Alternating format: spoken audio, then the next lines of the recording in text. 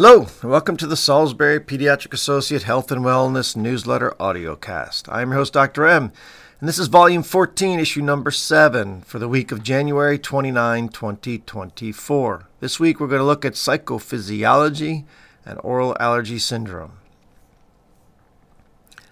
All right, so what is psychophysiology? This week's podcast that is associated with this newsletter is with Dr. David Clark. And it turned out to be so much more than expected when I first heard about Dr. David Clark's work. His work does transcend much of what I see in clinic and has given a name to the reality of puzzling chronic illnesses. From the website PPDA, or Psychopathological Disorders Association, we note the following. PPD are stress-related, brain-generated pain or illness. Even people who handle stress well can have PPD. This occurs when the stress is not fully recognized. The resulting symptoms are completely real. That is why the term we use is a blend of psychology, the presence of processes in the mind, and physiology, the process of the body. Conditions such as chronic pain, not linked to damage or disease, migraine, fibromyalgia, irritable bowel syndrome, chronic fatigue, and pelvic pain syndromes are just a few of the dozens of very real conditions that can be caused or made worse by PPD. The good news is after years of clinical research, the new pain relief psychology is relieving PPD, not merely helping people live with it. The keys to this approach are 1. Reassurance that the body is not damaged or diseased in PPD. 2. Uncovering stress sources that might not have been fully recognized. 3. Successfully treating those stresses, some of which link to adverse childhood experiences. Could you have a psychophysiological disorder? Here are some of the probing questions that could help guide your journey as discussed by Dr. Clark on the PPDA website. 1. Has your medical diagnostic workup not found a definitive cause for your pain or illness? 2. Are you not improving as expected despite quality medical diagnoses and treatment? 3. Have your symptoms been present for longer than 6 months? 4. Do your symptoms migrate around the body? 5. Do your symptoms increase when you are stressed or thinking about stressful situations? 6. Are you type A, self-critical, perfectionist, or do you routinely put the needs of others ahead of your own needs? 7. Have you experienced significant stress or tragedy recently? 8. Are you still exposed to chronic stress by a personal experience? 9. In the last month, have you felt anxious about your life in general? 10. In the last month, have you felt decreased interest in doing things that you previously enjoyed? 11. Did your symptoms begin soon after a terrifying, traumatic, or horrifying event, or after a triggering event that is linked to that trauma? 12. If you learned that a child you care about was experiencing everything you did as a child, would you feel sad or angry?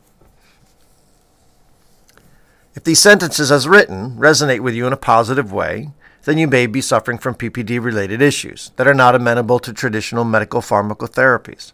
Thus, it may be time to turn to understanding how the mind and gut control the body as it relates to pain and disease.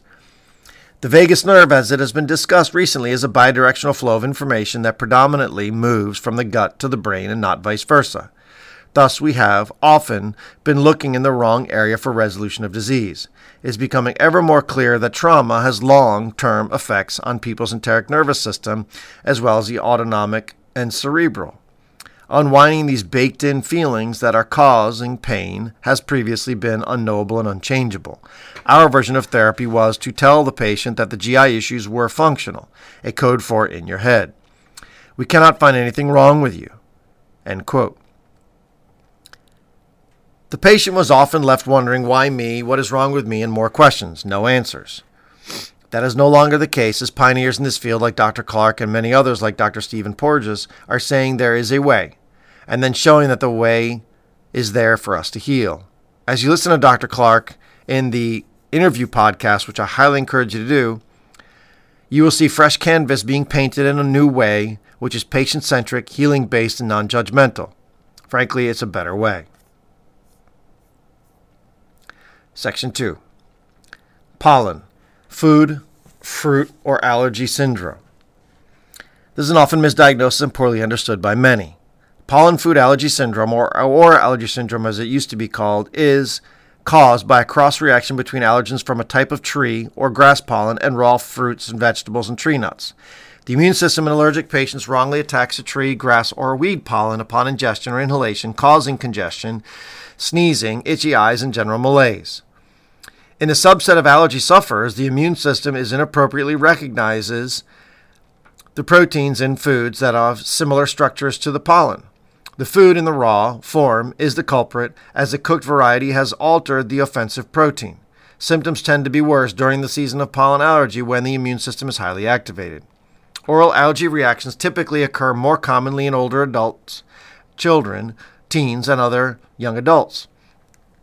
Symptoms include itchy mouth, lips, tongue after consuming the food. A rare group of patients can have serious reactions, including anaphylaxis. If symptoms progress beyond simple mouth itching to coughing, wheezing, vomiting, fatigue, or dizziness, seek emergency help or 911. Common offensive combinations include birch tree, which is associated with apple, carrot, celery, kiwi, cherry, peach, pear, plum reactions. Grass, celery, melons, oranges, peaches, tomato. Ragweed, banana, cucumber, melon, sunflower, seeds, and zucchini. Latex, avocado, banana, mango, melon, fig, papaya, tomato. Treatment, simple. Avoid the offending food. 2. Carry an EpiPen auto-injector if you have anaphylactic risk, like true anaphylaxis, and make sure you know what to do. 3. Highly consider sublingual immune desensitization to reduce your risk over time to the pollens, which in turn reduce the oral allergy syndrome symptoms for most individuals. Going to the Allergy Choices website is a great place to start to look at sublingual. Okay, that's it for this week. Free thoughts. Ski season has begun. The soul is singing. Father-son experiences, nothing can compare. Find that which moves you, pair it up with another, and share that journey. Song of the week, I Remember Everything by Zach Bryan. Great song. All right, that's it. As always, hug those kids. There's a quick one this week.